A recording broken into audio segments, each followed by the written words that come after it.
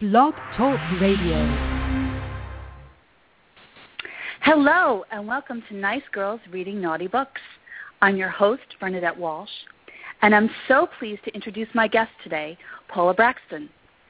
Paula lives in the wild, mountainous part of Wales and is the New York Times bestselling author of The Witch's Daughter. One of her more recent books is The Winter Witch.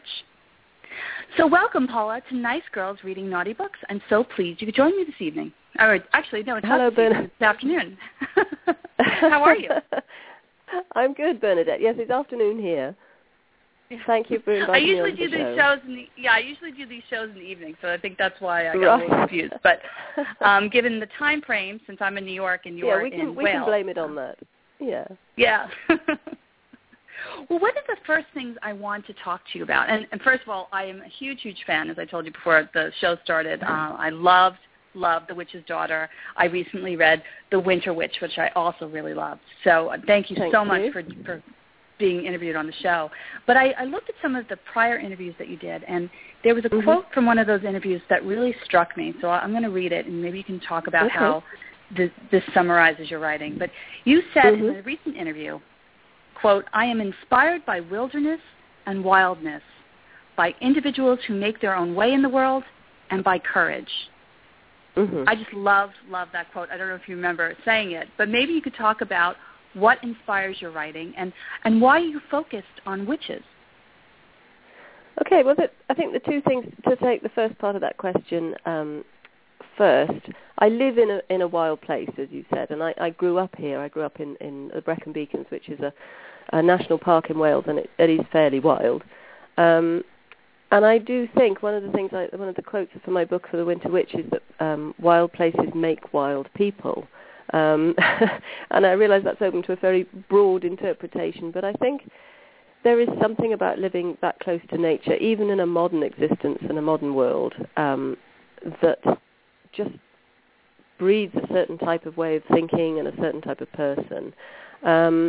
And that said, I think that the landscape is magical anyway. There is an element of mystery and magic in the landscape that I'm lucky enough to live in. The witches give me so much scope. You can just do what if and let your imagination go mad as a writer. And I enjoy that as a reader too, to know that, anything's possible. So I think those two things together give me a lot to work with before I start my stories. Well, what I loved about your book, especially I think The Winter Witch, is that the setting of the book is you almost treat it like another character. It's so important. You know what I mean? You don't just say, they're on a mountain and it's cold. You really, really go into detail describing that. And as a reader, I felt like I was almost there. But I wanted to talk to you about, how do you strike the balance? Because I think we've all read books where there's this beautiful description, but it's kind of boring, right? The plot doesn't go anywhere. And I think your books have managed to make you feel like you're there, that you're really, you can see yourself on that windswept mountain, but yet you're still engaged in the story. So how do you strike a balance as a writer?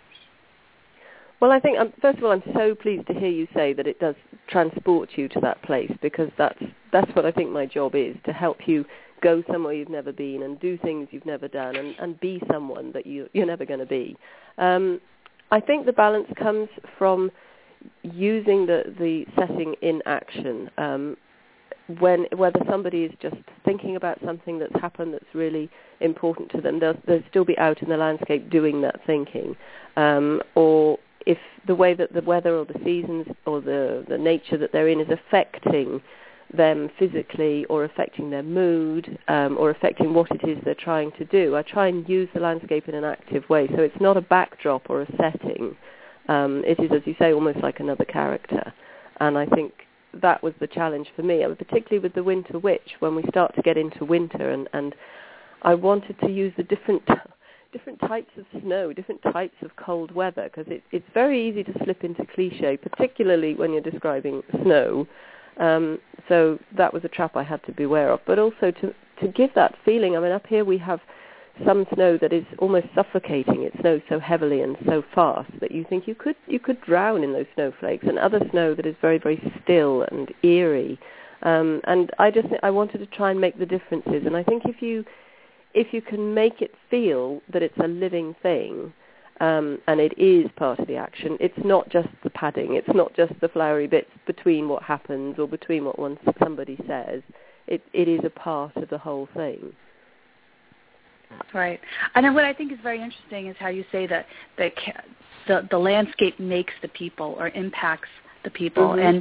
And I think I use that in my my 4-book series called The Devlin Legacy, which is set in a wild part of Ireland, actually where my parents used to have a summer home in Limerick.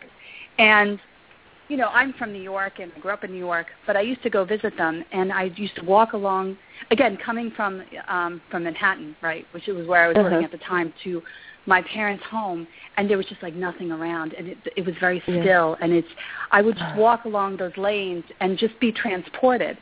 And so, you know, 10 years later, when I started writing, that's what drew me, more so than the glittery nightlife of Manhattan, which I did write one book like that, but I think my deeper books are The Devlin Legacy, because I really, really connected with that landscape and developed characters kind of based on some of the people I'd met there who were so different from people in my own world, but they just had a different sense of themselves. And then I think it was so eerie that it almost lent itself to a supernatural element, which is, for me, I picked The Witches.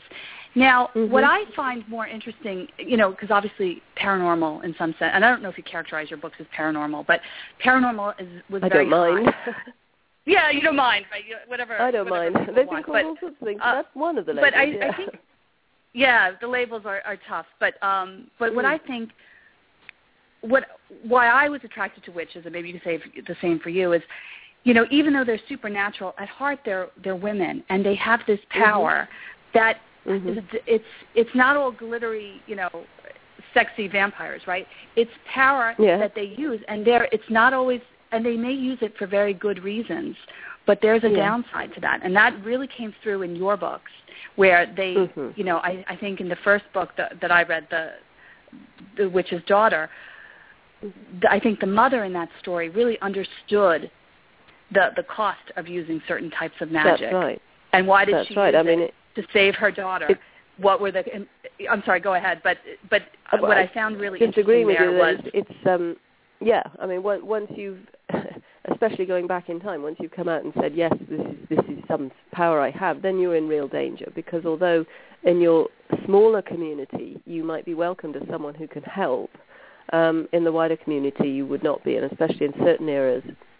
Of course, the times when witches were hunted and rooted out and got rid of, it was a very real risk that you wouldn't survive. So, and even when we come to the Winter Witch, which was, you know, quite a lot later than the first part of The Witch's Daughter, we're into the 1830s. Even then, you know, witchcraft was a crime, and you could be persecuted for it and prosecuted for it.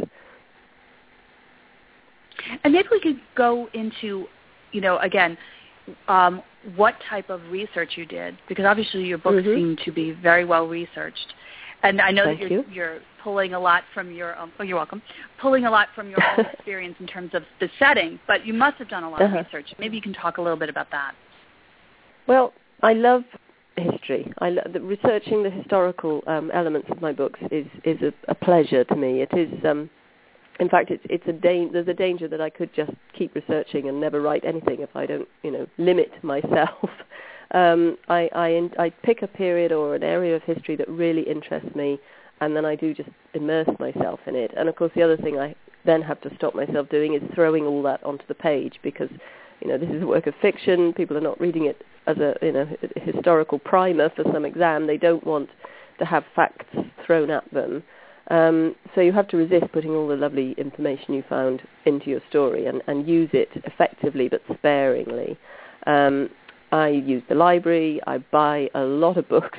I do use the internet, although it's a pernicious stealer of time. You do have to be careful, because you end up finding the same piece of information 10 times over and not getting any further, or getting sidetracked and going off at a tangent that's away from what you're really looking for. So I think you have to be sensible about it. You need good information, not just lots of information. And I do things like, much to my family's alarm, I will surround myself with pictures from the time that I'm looking into it. So a lot of books on witches, but also a lot of images of witches around the place. People give me witches. I have little toy witches here and there and things like that. And I think that I'm beginning to be overwhelmed by them here in my little office. I watch movies. I do watch a lot of movies that are set in the times that I'm interested in, if only sometimes to see how it shouldn't be done, or to warn myself of what happens if you get the dialogue wrong. I spend quite a lot of time doing that. When I started the series, I talked it over with my editor quite a long time, and I said one of the things I really wanted to do was to choose different historical eras for my witches. I might revisit some, but certainly it was going to be witches in different ages and different settings, and this seemed like a really good idea at the time. But of course the downside of that is that each time I write a book, I am starting again. I'm not becoming an expert in Tudor history. I'm researching a whole new era, and so that it's a challenge, but for me it makes it more interesting, and it's still looking at those strong, gifted women. You have the common thread of exceptional women in difficult circumstances, challenged, defending themselves, usually defending their loved ones, but at a different time in history. So it gives me variety. Well, I think what you say is a very good warning for authors, because so often you hear people, at least in my writing group, or even online, you hear people saying, "Oh, well, I'm researching my book," and that's great. But you can convince yourself that you're working on your book, and sometimes I think a lot of writers are at heart readers, so it's interesting to read about history, but you're not getting pages done on your own book. So I think you have to really strike a balance. And with my books, I actually didn't do a whole lot of research on the witchcraft. I really focused more on the relationship. I focused a lot on the mother-daughter relationship and how that impacted, how they handed the powers down through the generations and how that impacted people. But one of the things I did do to do a little bit of research was I went to the New York Witches Festival a couple of years ago with my sister.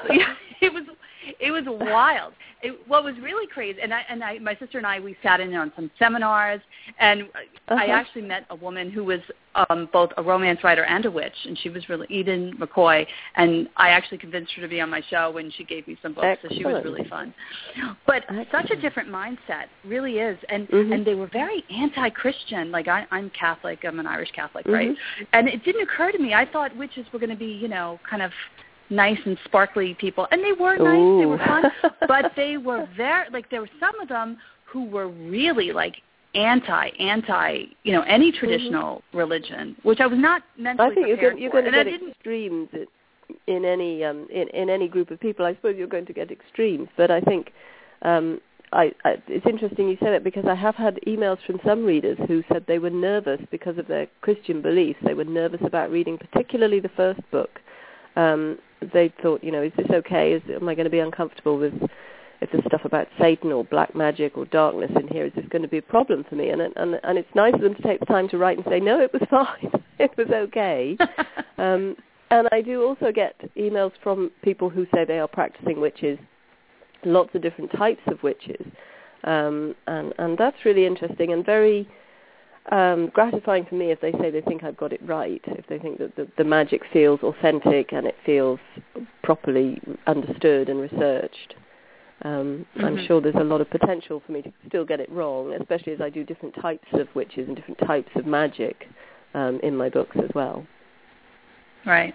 Well, it's your world, and you get to set the boundaries. And so for my family of witches, I incorporated my Catholicism in it.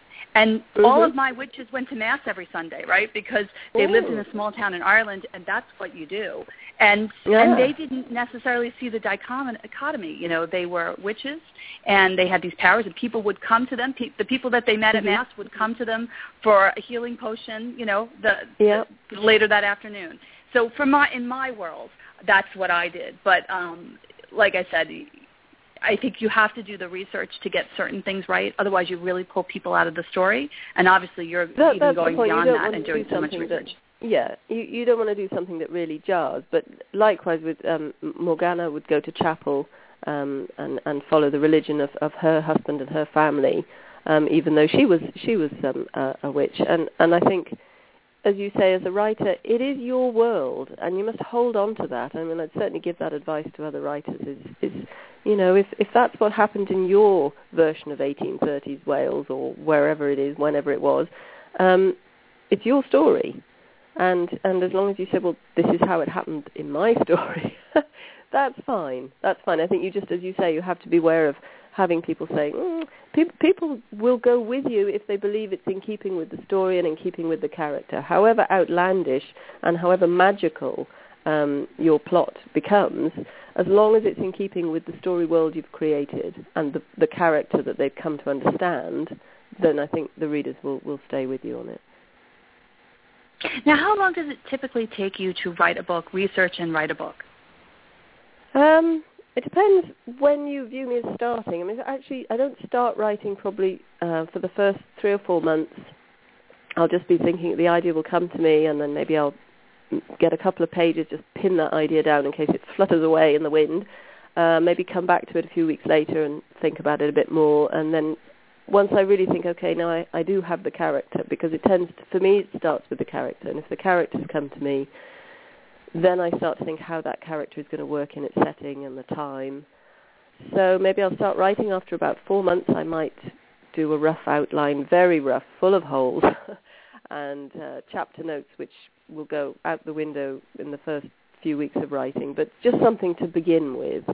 And from when I start writing until when I've finished a reasonable first draft, probably 9 months to a year.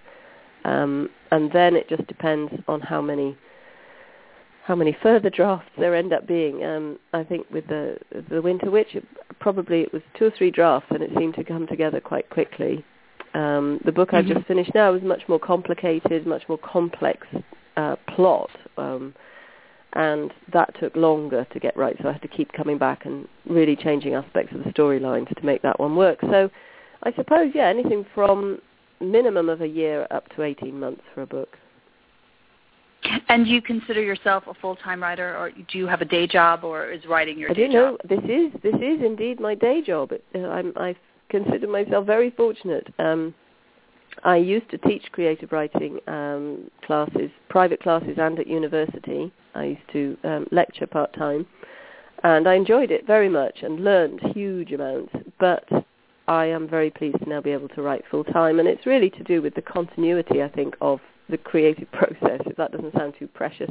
It's just that thing of being able to know that you've got days ahead of you and you are writing, and that's what you're doing. Because it is an hours in the saddle sort of job. If you're not putting the hours in, you can't produce enough work, and you don't want to feel you're doing that more hurried than it has to be. So obviously it's quite a luxury to be able to feel that it is now a full-time job. Mm-hmm. Mm-hmm. Now, obviously, I'm not a full-time writer. My day job is I'm a lawyer, and so I really write on the margins of my life.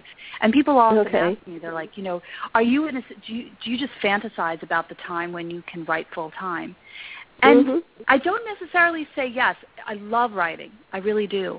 But my concern would be, if I was writing full-time, would it start to feel like a job? Because right now, writing is a joy for me. It's almost an escape from my real life.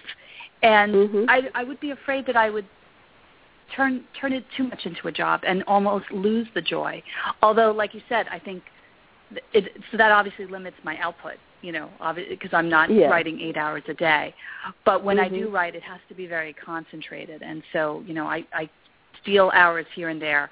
I have a long commute, so I write on my commute when people are, next to me on their cell phones. Yeah. But it's what I can do right now. But again, I think about it, and my husband sometimes asks me, he's like, "Would you like to quit your job and write full time?" Yeah. And I'm not jumping at the bit, and maybe I'm afraid to do it. You know what I mean? Right now, if my book. Yeah, I think it's quite scary, and not just financially. I think it's for exactly the reasons you've said. And I think there's more pressure if you feel, right, this is it now. This is my only visible means of support. I have to make this work. And that is quite a big step to take. And I did take it before I really knew that the books were going to work as well as they have. So it was a leap of faith. I think whenever I was doing something else, I was always thinking about my books anyway. And I was beginning to be aware that maybe the other things I was doing, like my teaching and things like that, were being squeezed in around my writing rather than the other way round. And like you, when I started writing, I was fitting the writing into gaps. I mean, I did my MA in creative writing when I had my two babies very close together, and was writing my first novel, and really then I was just writing in 20-minute bursts. You know, if one of them was asleep or if Granny took one out for a walk, I would sit down and write. And I would sit down. I didn't chew my pen. I didn't stare out the window. I didn't fiddle around with things to get the perfect alignment. I just sat down and wrote. And when they came back through the door, I stopped. Sometimes mid-sentence, and I would start again mid-sentence. Maybe 3 hours later, I get another 20 minutes, and I'd write for that. And it was a very good discipline.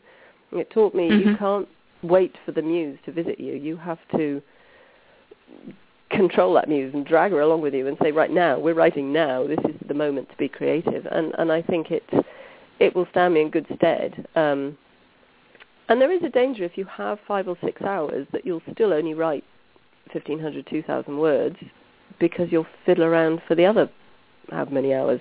Do you know what I mean? If you've got time to meander and wander. I do have very sharp pencils. So, I agree with you. And also I feel like writing in those bursts, and now my daughter has 2 hour, because I forced my daughter to do Irish dancing, so she has these 2-hour classes now. And I love it because I take my little computer and I run, there's a local library right down the street, and I just sit there. And sometimes I open up the computer and I have no idea what I'm going to write. And it's amazing the things that come out. But after even that, an hour and a half of that, because then I have to go pick her up, I'm exhausted. I'm drained. Yeah. I don't think I could do 6 hours of that. I really don't. No, I don't. I certainly don't write at that pitch for 6 hours. I tend to find, maybe I have like an hour and a half burst, and then I need to get up, move away from the computer, walk the dog or something for half an hour, and then I can come back and do some more. You need to sort of give your mind a bit of a break. But when you are doing it full time, there's so much other stuff like, radio interviews and things like that you're doing as well. That you're always preparing stuff. And also, there are different aspects of each book. So at the moment, I'm writing the book that I hope will come out, 2015. I'm now working on that book. I'm also doing the proofs for the book that's coming out in March. I also am getting together an outline for the book that I'm going to do after the one I'm writing now. I now have publishers in several different countries, which means that I'm being asked about different books at the same time. So somebody will ask me to talk about The Winter Witch, somebody else wants me to do something for The Witch's Daughter. So I have to all the time keep doing this little mental gymnastics and skipping about to produce different types of writing, different types of concentration. And really, I think the beauty of being full-time is that all that stuff can go into my proper working day. But that still means, there are months of the year when I'll be doing 10 o'clock till midnight writing stints to make my deadlines or to catch up if I've got behind with things, or if it's going really well. That's the other thing. If you're really flowing and you want to keep writing, then it's almost harder to have any interruptions, and I will write evenings as well then until I fall over, really. Now, maybe you could tell us a little bit about your writing process. Do you use critique groups at this point, or did you use them early in your career, or do you have writing partners, or are you a lone wolf? I'm a bit of a lone wolf. Yeah, I am. Untypically, I don't have an agent, and I not for this. I do have an agent for another series of books, but that's a whole another interview. I don't have an agent for these books, so really I was very accustomed to having to do it on my own.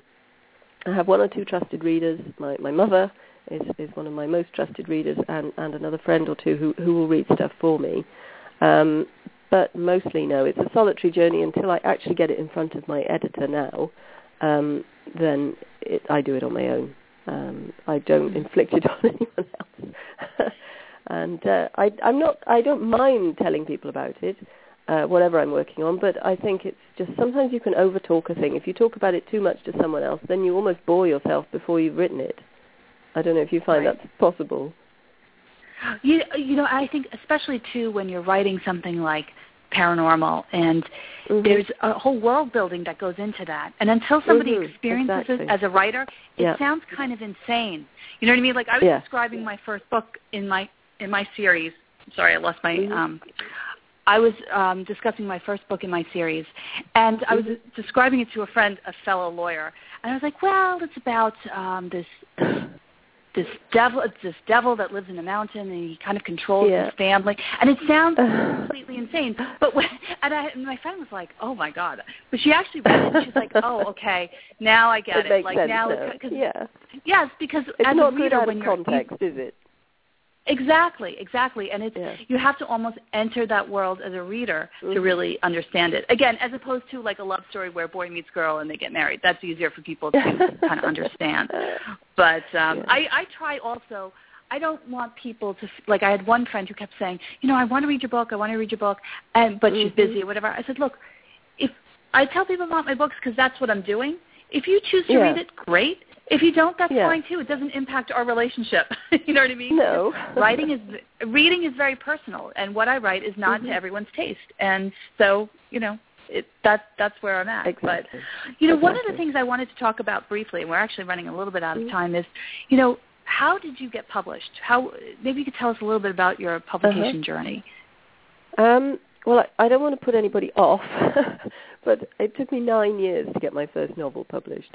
So although, it's lovely to be speaking to you now, but it's those 9 years in the pre-published, that's how I like to think of them, pre-published wilderness. I sympathize. Everybody who's trying to get published, I have been there and I know what it's like. And these are the days before we did much by email. So we're talking submissions of great, hefty, expensive posted pieces of paper that came thudding back onto your doormat, and every time they came, you knew they'd come back. So I did that for a long time. During that time, I did my MA in creative writing. I wrote and had published short stories and non-fiction. So I kept sending things out, entering competitions, putting in submissions, looking for publishers that would take submissions without an agent, and just sending stuff out and rewriting stuff.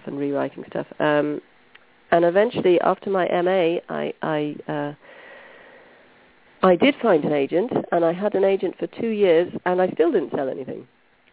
So I wrote a book, and she tried to find a publisher, and she couldn't. So I sat down and wrote another one, and she tried to find a publisher, and she couldn't.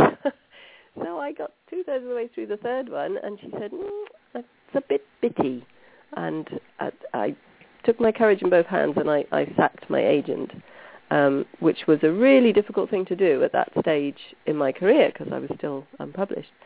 And I went back to submitting, and I submitted that novel when I'd finished it by myself directly to publishers, and it was picked up by a small press called Snow Books in the UK, and they published it, which was, just wonderful, just to feel I'd got out there somewhere. And then the book was picked up by my editor from Thomas Dunn, St. Martin's Press, and we worked on that book together, even though it had already been published. We worked on it for 6 months, and that was The Witch's Daughter. So he offered me a 2-book contract, and I persuaded him a little later to make it a 4-book contract, and here I am. Wow. So it just goes to show perseverance works. Perseverance works.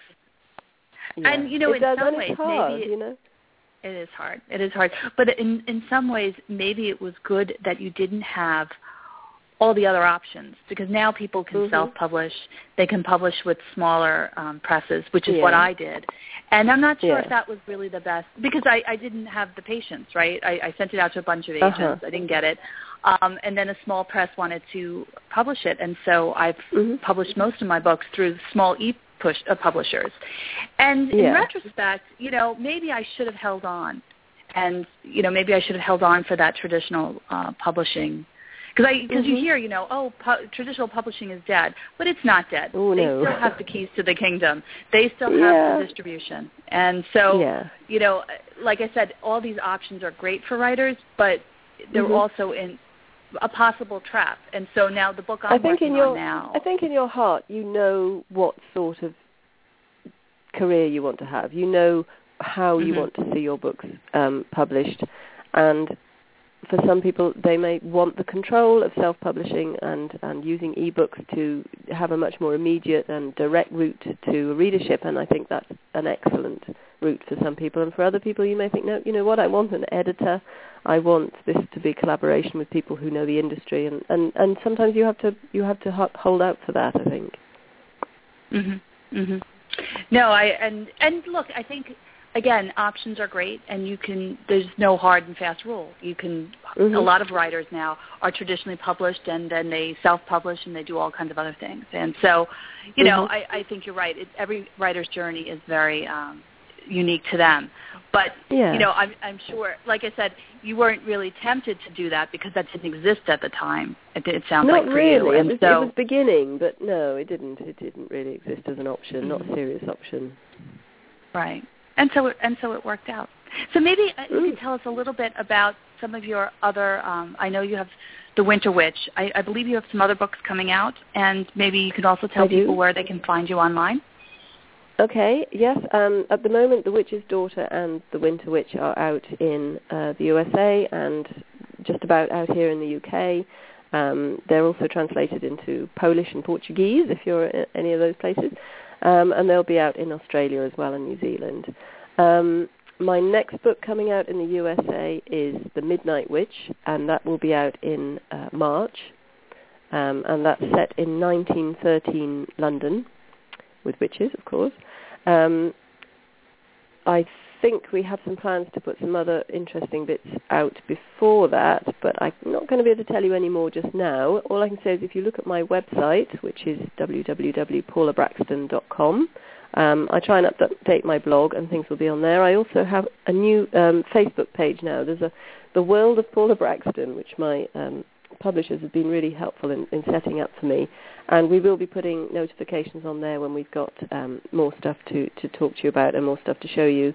Definitely before Christmas, I think there should be something. And now you're sticking with the witches theme. Is that something you plan on doing, or are there other ideas in your head? Are you planning to veer away from the witches at any point? They've been successful, so maybe not. Well, I love writing about them. It's the reasons I chose to write about witches still stand, and as I say, I'm on what is effectively my fourth witchy book now I'm writing, and there's another one in the pipeline after that. So we'll see. Certainly people have asked me would I do a sequel to The Witch's Daughter, and I think, yes, one day I would like to do that. I'd like to revisit those characters and do something with that. But, yeah, there are other aspects of writing that I'd like to explore as well, so who knows, there'll be different series as well, I should imagine, but I'm not done with witches yet. Like you said, there's a lot to write about, and I just love, like I said, I want to thank you for writing such wonderful books. They have inspired me in my own writing, and I've really loved them, and I can't wait to read your next one. So again, thanks so much for joining me. I know it was you're calling long distance, so I appreciate that. But again, it's been wonderful to hear about your experience, and I'm sure my listeners have enjoyed it. So anyway, Paula, thank you so much for joining me today.